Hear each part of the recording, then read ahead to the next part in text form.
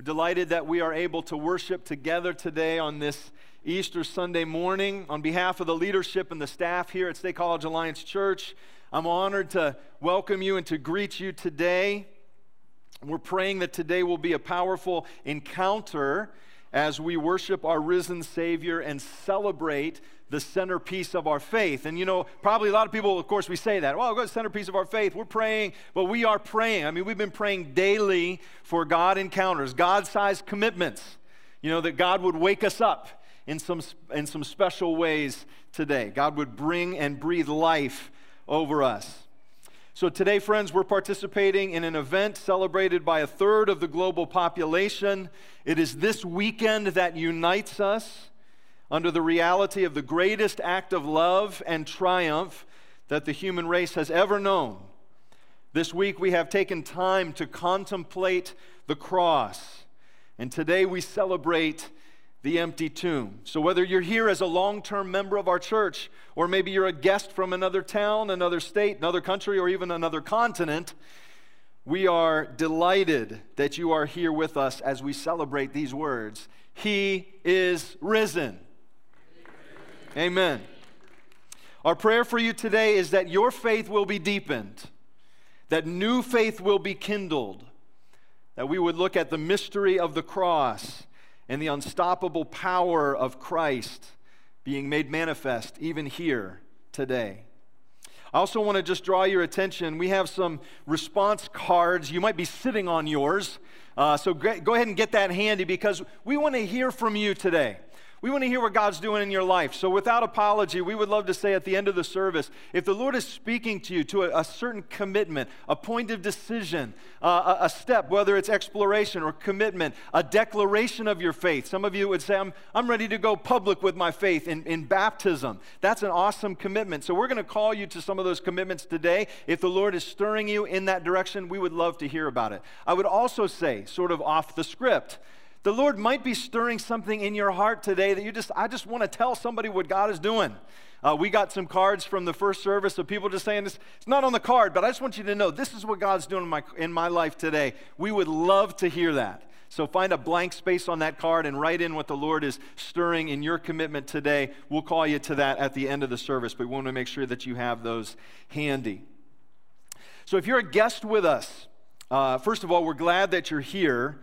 We want you to know that we've started a series or a theme called The Wondrous Cross, in which we're going to be covering that actually for a lot of weeks. And so one thing we want to note is that we have these devotionals at the info desk out there. We also have some other books and some things you might be interested in, especially if you're not able to come back and be with us again next week or in the following weeks. Pick up one of those devotionals and take it with you. We would be delighted to make that our gift to you. We put these out here last week, and man, you guys snarfed them up. We had to order more because they all got taken and stuff, which was great. Great problem to have. So we've got a few more supplied out there. We hope that that'll be a blessing to you.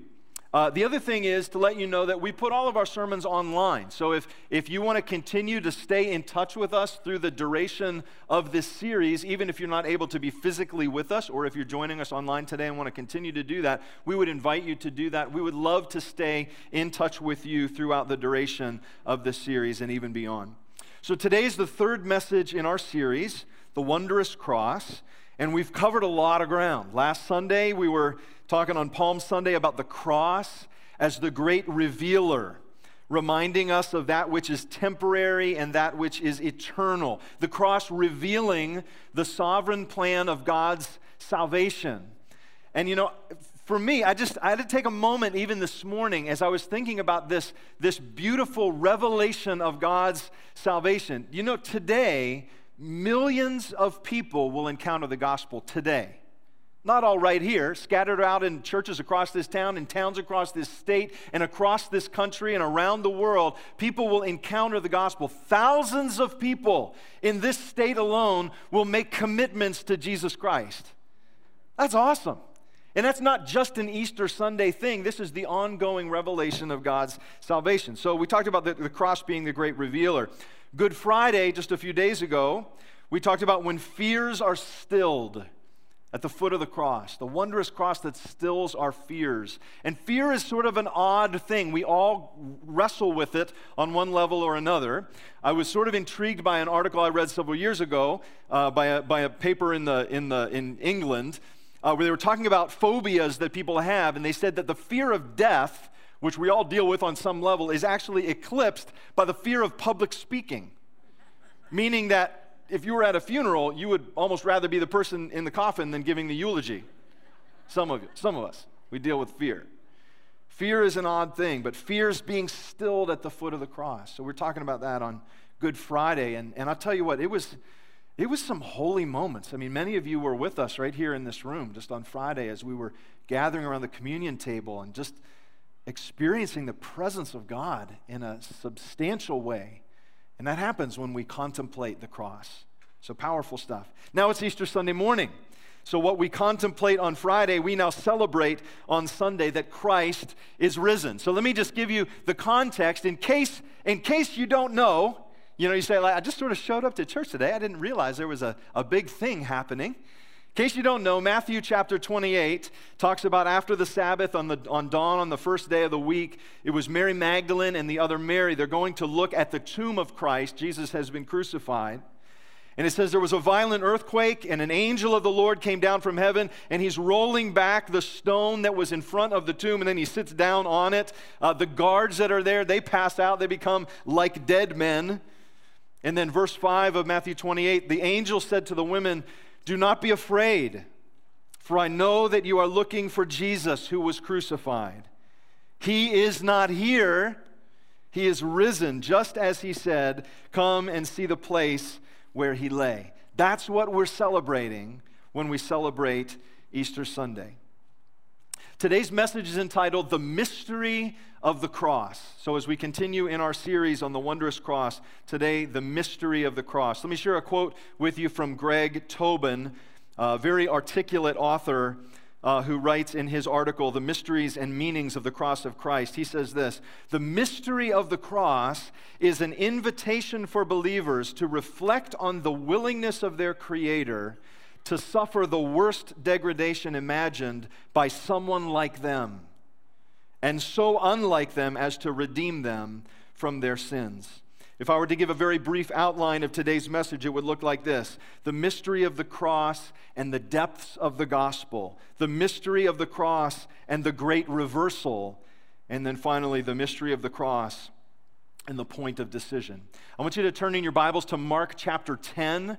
If you have your Bibles, you can flip there. If not, we have the scriptures on the screen for you today. We're going to read a short passage that will allow us to look at the mystery of the cross together today. So Mark chapter 10, verse 42 and following, it reads this way: Jesus called them together, that is his disciples, and he said, "You know that those who are regarded as rulers of the Gentiles lord it over them, and their high officials exercise authority over them. Not so with you. Instead, whoever wants to become great among you must be your servant, and whoever wants to become first must be slave of all. For even the Son of Man," that's a reference to himself, "did not come to be served, but to serve and to give his life as a ransom for many." May God add blessing to the reading of his word this morning. Let me ask you just for a moment to think about, what is your expectation today? What are you seeking? What are you asking the Lord for, I wonder? That's a good question, actually. I think probably any time that you're coming to church, or what are we actually seeking? What are we asking God to do?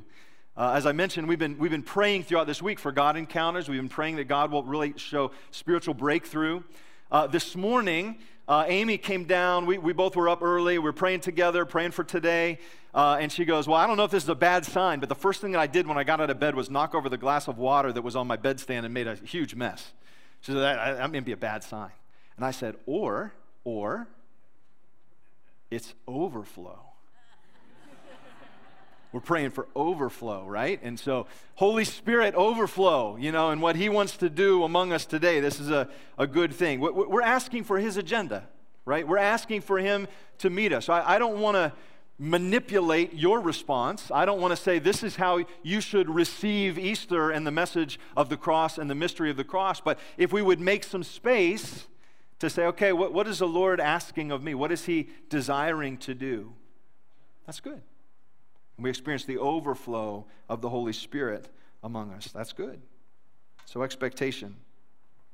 So the first thing we want to look at in this passage is the depth of the gospel, the mystery of the cross and the depths of the gospel. So we should note that these words that we just read from Mark chapter 9, they come when Jesus his disciples they're arguing about which is the greatest, which is a wonderful sort of servant leader mindset, So which of us is greater? Which one's going to sit at your right hand? And this was his response to say, guys, you have to understand that to be great in the kingdom means you got to learn to serve.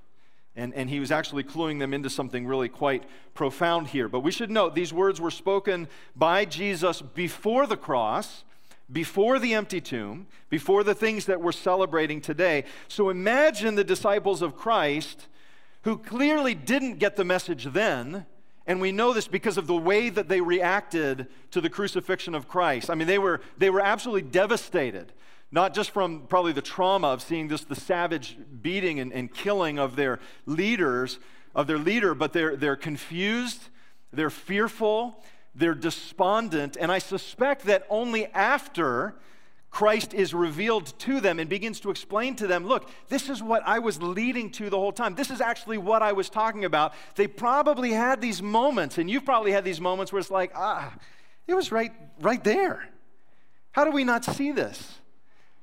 So here's Jesus. He's talking about servant leadership and what does it really mean to be great? And essentially what he says is, as what feels like a footnote, and by the way, the Son of Man didn't come to serve, but not to be served, but to serve and to give his life as a ransom for many. That's a loaded statement. So I'm envisioning the disciples talking about Jesus after the fact and saying like, well, wait, did he say give his life? Did he actually say that? Did he say that? Did he say that? Mark, did you write this down? I did write it. He did say it. Did he actually say give his life as a ransom? I mean, was that when he was talking to us about leadership, when he was talking to us about being servants, did he actually say he was going to give his life as a ransom? He did. Here's the point I'm getting at. I suspect that the disciples of Jesus Christ spent the rest of their natural lives uncovering the depths of the gospel clues that had been already embedded to them. I just can see it, as they're writing letters to one another, as they're ministering and doing different things. Do you remember that he said this? It was right there in front of us. He talked about giving his life. He talked about what he was going to do. There is a depth to the gospel. Here's the beautiful thing, that many of us begin our journey with Jesus even as children, because there's a simplicity to what happened in the Easter account. There's a simplicity to it that even a child can understand it. Jesus, said to be the Son of God, came and lived among us, died a sinner's death, but God raised him from the dead on the third day, and in that glorious rejoicing that we have of the resurrection means that we would have life eternal, forgiveness of sins, and the conquering of death. Even a child can understand that. But then when you really sit down and begin to plumb the depths of it, you find that it is profound. So much so that, I've been walking with the Lord for the better part of 3 decades, and I find myself still sort of in awe at times at the depths of the gospel. And many of you could probably attest to that as well, how deep this thing actually goes. I don't know if you've ever traveled on Interstate 79 going north from Pittsburgh to Erie. It's not that far from here. It's close to where I grew up or whatever.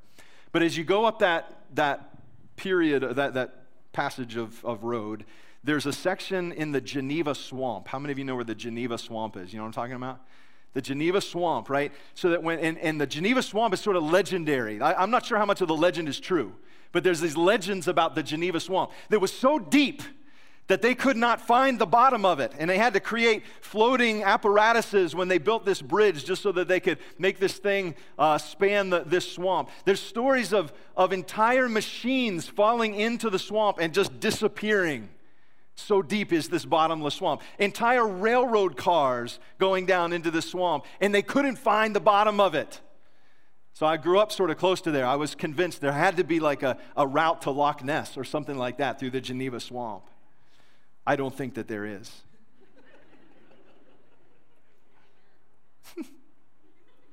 But I'm talking about depth. I like that was an amen. Thank you, Pat. Amen. I'm talking about depth of the gospel, though. That this idea that you can keep digging and keep plumbing and keep exploring and keep searching and never get to the bottom of the treasure of this thing called the gospel. The basic message of the gospel, easy to understand. Many of us begin our journey with Jesus as children, but you can live it out for decades and keep learning, keep growing, keep digging, keep exploring. And so I want to talk about that for just a minute. A good way to explore the gospel. And I especially want to talk to the person who is here out of obligation. Somebody asked you to come. And so you're like, you're cute, I'll oblige you. Maybe, I don't know. Or you're insistent, so I'll oblige you. I'll go to church with you. I'll see what you believe or whatever. You know, to the person that would admittedly say, I'm kind of in a skeptic's place, or I don't know really what I believe about all this stuff. In fact, you might rightly say, I think it's kind of odd that you guys are here talking about a person coming back to life and celebrating your own eternal life with him. I mean, these are odd words. Let's just acknowledge that. I want to encourage you, as you're asking questions, to ask good why questions. The what of Easter is easy. You already know it. We already read it. You've heard it. You know what the what of Easter is. Why? Why?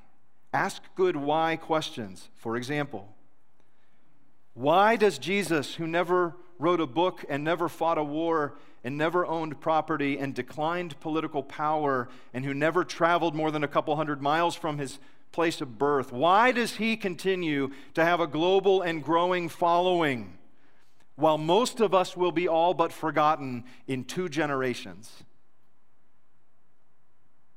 That last part of that statement is a little depressing, but I don't think it's wrong. Why is that? We're naturally curious creatures, right? I don't know if you're like me, but probably you are. We naturally sort of want to know, you know, and so we ask good why questions. We sort of dig in. We don't like to have things unresolved. So we ask good why questions.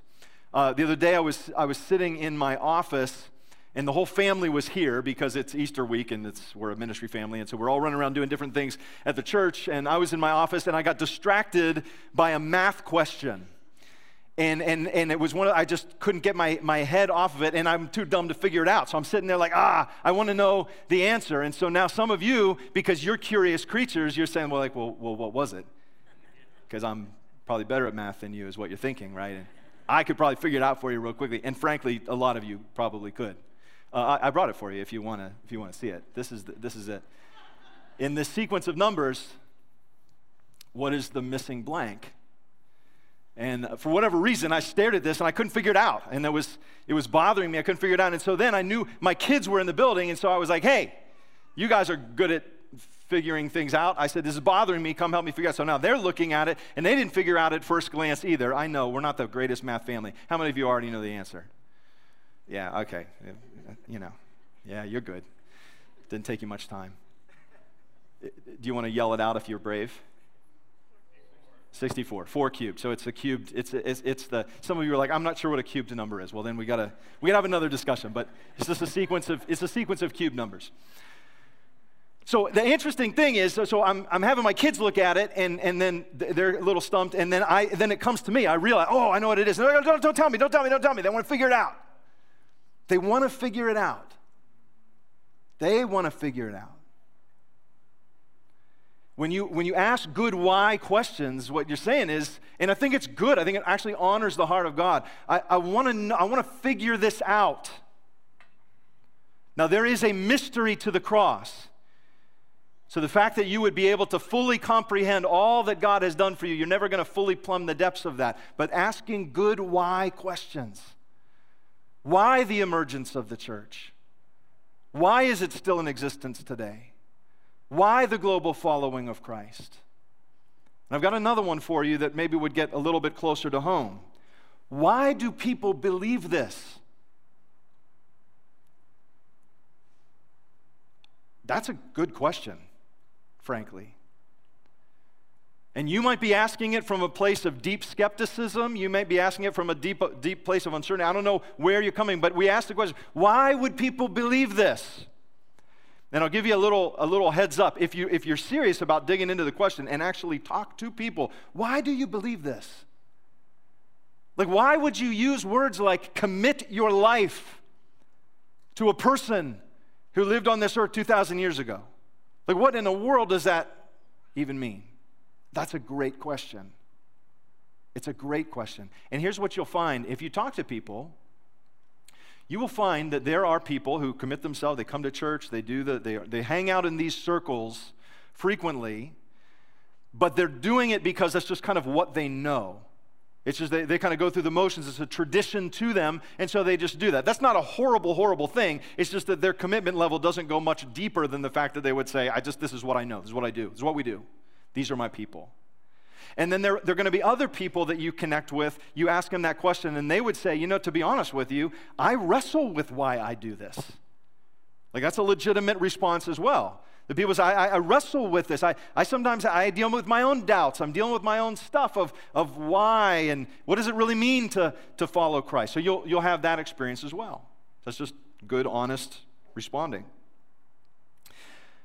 But if you ask the question, and you don't have to go far, you can find people even in this room.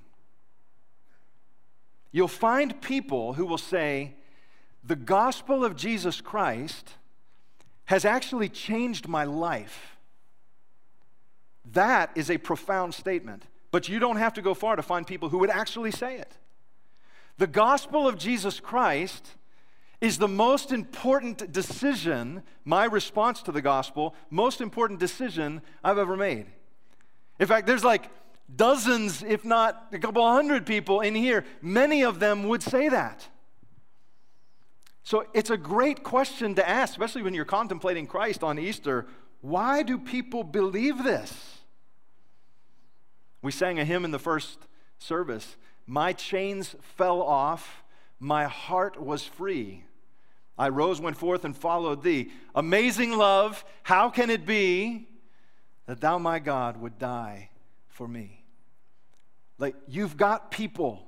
You may think they're crazy, you may think they're nuts, but you've got people sitting in your row who would say that Jesus Christ has changed their life. That's kind of powerful, and you don't have to go far to find them. So there's a depth to the gospel. You can find Christ even as a little kid. You can explore Christ and his message for the rest of your life and never plumb the full depths of it. Here's the second thing I want you to see in the mystery of the cross, that there is a great reversal. So Jesus is speaking to his would-be followers, his disciples, and he says, whoever wants to become great among you must be your servant. For even the Son of Man did not come to be served, but to serve, to give his life as a ransom for many. What was Jesus doing here? I believe he was leading us to a very powerful clue in the mystery of the cross. Whoever wants to become great must become a servant. Now, let me just continue to play the devil's advocate for just a moment. Some listening to this message, if asked to be honest, they would say, there is a reason I don't come to church. Like, there's a reason I don't want to be around this kind of people all the time. Because perhaps in your experience, what you found is a group of people that come together and they feel good about themselves and their beliefs, and they're not like the rest of the world and stuff and everything like that. But that is not the church as Jesus intended it. In fact, embedded right here for his followers, he said, if you want to be great, learn what it is to serve. Well, here's some things that we're discovering in this local body of believers even right now. We are discovering the truth of this statement from Jesus Christ. Whoever wants to become great must be a servant. If you stick around here long enough, you will see servant-hearted people who are serving the homeless, who are caring for refugees, who are reaching out to their community, who are making a profound difference in their world. I don't know all of your stories, and I certainly don't know all the ways in which God is using you, and yet I'm sort of amazed when I hear some of the things that God is doing through your lives. And I'm your pastor, right? I mean, I see what God is doing through you. So if you're in that place of skepticism, understand that we are learning what it is to find greatness through service. We're not trying to be great because of our accomplishments. We're trying to be great in the way that Jesus has called us to be servants. This is the other thing that we're sort of discovering in this great reversal, that every time you serve, when you give of yourself, you sort of die a little death. You pay a little price, but then you also find life. I mean, this is the universal sort of odd thing, that when you do a selfless act, you often don't want to do it, but you're often glad that you did once it's done, right? There's something life-giving about knowing that I've given of myself, but you've died a little death in the process. What we're actually tapping into is the reality of what Jesus says. You want to learn to be great, you have to learn how to serve.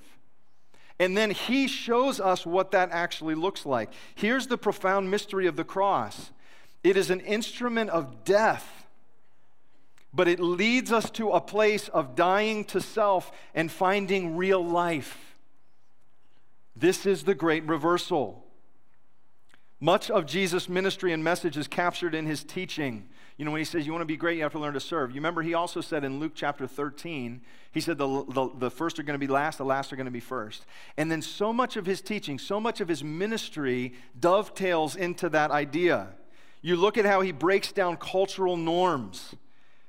Jesus declared that God, he says to a group of Jewish people who are understanding their identity and their culture and everything like that, and he says, by the way, God loves Gentiles as much as he loves Jews. And people were like, they touched off a riot. I mean, people were very upset by the breaking of that norm. Jesus did things like welcoming children, elevating the status of women. This was not the cultural norm in his day. Jesus frequently honored the outcasts. He told parables about tax collectors, which everybody knew in his time. Those were the rotten guys. Those were the selfish ones. Those were the sellouts. And he said, let me tell you about a tax collector who actually made peace with God. People are like, what are you doing? You're telling the story wrong. But it was all underscored with this notion, the last are going to be first are going to be last. You want to learn to be great, you have to learn to serve. There's this upheaval that happens. The tax collectors, the lepers, the poor, in a society that would say, well, of course, we don't want to be any of those things. And Jesus says, let me tell you about how my mercy and my grace extends there. So these accounts, if you read Tim Keller in this phrase, the great reversal, is not unique to me. Tim Keller writes about it in his book, Hope in Times of Fear. It's a great book, actually. One of our leaders here at the church knew that I was a big Tim Keller fan, and he was like, have you read this book yet? And I was like, no. And he was like, well, you got to get on it. So this was part of my Easter reading. I would recommend it to you, especially if you want to dig in more to the great reversal of Christ. Tim Keller says this, to be changed by Christ's great reversal, we must undergo our own reversal. Take up your cross. Give up your glory. What's he talking about? The great reversal of Christ. 2 Corinthians 5:21, we talked about this on Friday night. God made him who had no sin to be sin for us, that in him we might become the righteousness of God. Massive reversal. Galatians 3:13, Christ redeemed us from the curse of the law by becoming a curse for us. The great reversal. To be changed by Christ's great reversal, we must undergo our own reversal. Take up your cross. Give up your glory. And this actually brings us to the end of the message. Some of you are like, sweet. We were waiting for you to be done. But don't miss the mystery of the cross and the point of decision. So Jesus is saying these words before he goes to the cross, before we celebrate the Easter empty tomb. He's saying this to his leaders. They're going to look back on this and they're going to remember the things that he taught them. He would say this to anyone who would be a follower after him. You want to learn to be great? Learn to be a servant. Understand the sacrifice of Christ. You know, the great joy of any mystery is the twist that you didn't see coming, right? I mean, when you're reading a good book or you're watching a good movie or whatever, no, it's like, oh, he was the guy who was right there all the time. That's the one who did it.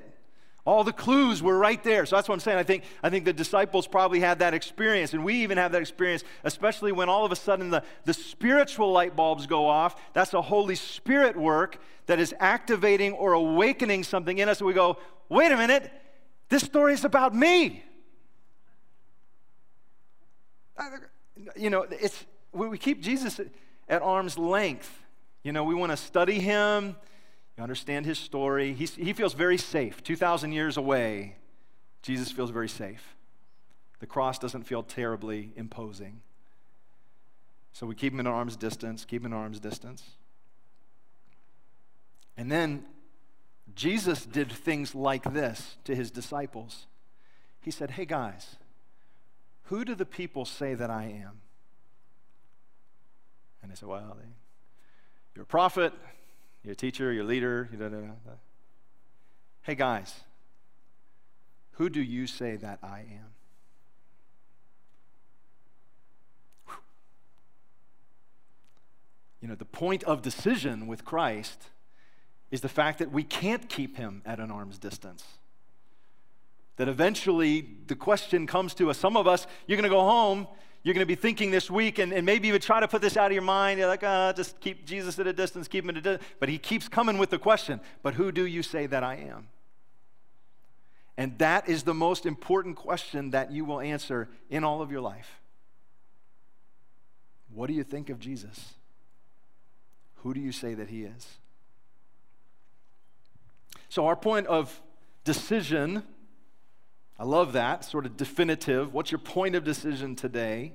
In light of the finished work of Jesus on the cross, in light of the empty tomb, in light of him maybe even coming to you and saying, who do you say that I am? Here's 3 decisions that we would celebrate, we want to celebrate with you. The first is on your card, you see this. It says, I'll make a decision to explore. Exploration, I want to know more about Jesus. Let me tell you why that's actually significant and why we would celebrate that with you today. Because the Bible says that none of us are righteous. None of us seek. And you may be finding yourself at a place where you're going, there is a hunger in my life for something that I have not yet discovered. And no, I'm not ready to talk about my eternity. I'm not ready to talk about the finished work of Jesus in that level yet. I'm not ready to make a commitment of that. But I need to know more. I need to dig in. We would celebrate that with you. We would love to answer questions that you're chewing on. I love to have dialogue and discussion, hear the things that are on your heart and your mind. So the first one is just a commitment of exploration. Take that seriously if the Holy Spirit is prompting you today. I want to learn more about Jesus. The second one is a commitment to Christ. So you've been digging in. You've been looking at the truth claims of Christ, and you come to the place where you're ready to say, I want to commit my life to Christ. I've never done that before. We would love to celebrate that with you. What that means, that always goes through the door of repentance. It always goes through the door of humility. It always brings us to the place where we can't earn our way in to the good standing of God's favor. And man, I wish that was a little different. Like in my flesh, like we would like to think of a commitment to Christ this way, that God is sort of on his scouting report tonight and he's going, all right, who can I have on my team? Let's see. Oh yeah, okay, she's got some, yep, I'll take her. Yeah, oh, he's good over there. Yeah, boy, he's got some skill. Yeah, so God's sort of scouting you out. But that's actually not how a commitment to Jesus works at all. We don't come to him on the basis of our good measure at all, our good works at all. And if you want it to be about you, it stinks. Because it's a death to self. It's a saying, I don't have what it takes. In humility, I will confess that before the Lord. I believe what he's done in my heart. I confess it with my mouth. And the Bible says there's no other name under heaven by which we might be saved.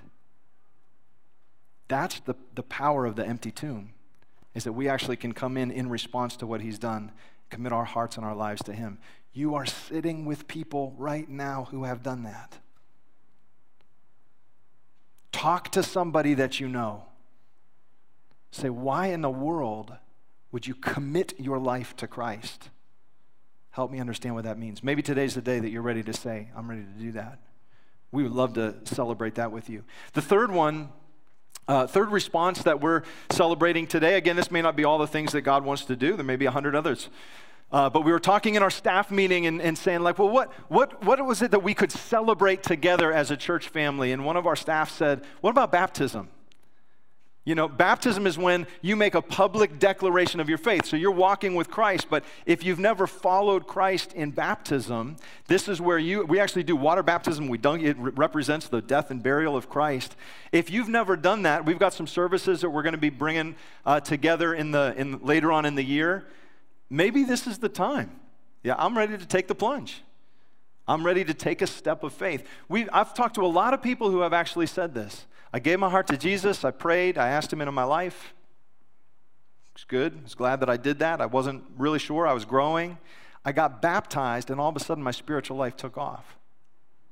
What happened? Well, you went public with your faith. You acknowledged Jesus before others, and he's saying you're ready for your next assignments. So there may be, I'm sure, there's probably folks here that say, I've committed my heart and life to Jesus, never yet followed him in baptism. We would love to celebrate that with you. You might have another response, just something that the Lord's been stirring. Say, you know what, we want to hear it. We want to pray for you. We want to celebrate. So we're going to invite you to take some time to fill these cards out. Check the box. Write your name down. Let us know. We're going to celebrate that on this Easter. So I'm going to pray. We're going to wrap up. Worship team's going to come up. We're going to sing. But this is a special time we don't want to run by. We want to make some space for the presence of the Lord here. So I'm going to ask if you would pray with me. Keep those cards handy, especially if you're saying, I need to fill one of these things out. This is your time to do that. So Father, we're asking right now, and we have been praying, that you would give us soft hearts, responsive hearts, because this great mystery of the gospel is that you are still changing lives. It's a little hard for us to fully understand that. It's a little hard for us to fully appreciate that. And yet, I believe there's probably somebody that's listening to this message right now saying, I'm hearing the call of Christ over my life. That is a huge privilege. And I can't make a decision for you. I don't want to make a decision for you. But I would ask you to simply make some space. Say, God, what would you ask of me? I want to learn more about Jesus. Check the box. Write your name down. Let's dig in. Let's take a journey. Let's see where it goes. I want to make a first-time commitment to Christ. I've never bowed my knee to him. So in humility, I'm stepping out in faith. Check the box.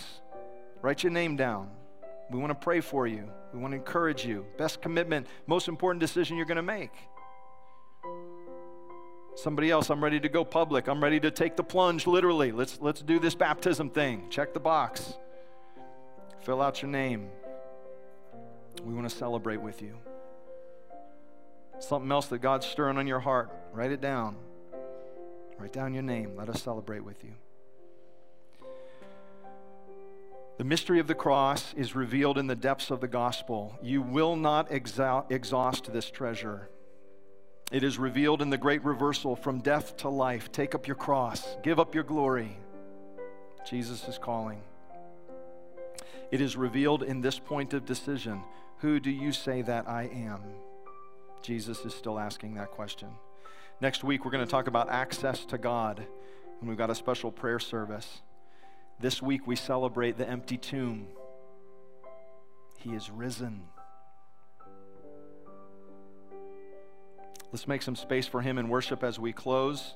Allow the Holy Spirit to speak to you. Happy Easter, and we love you.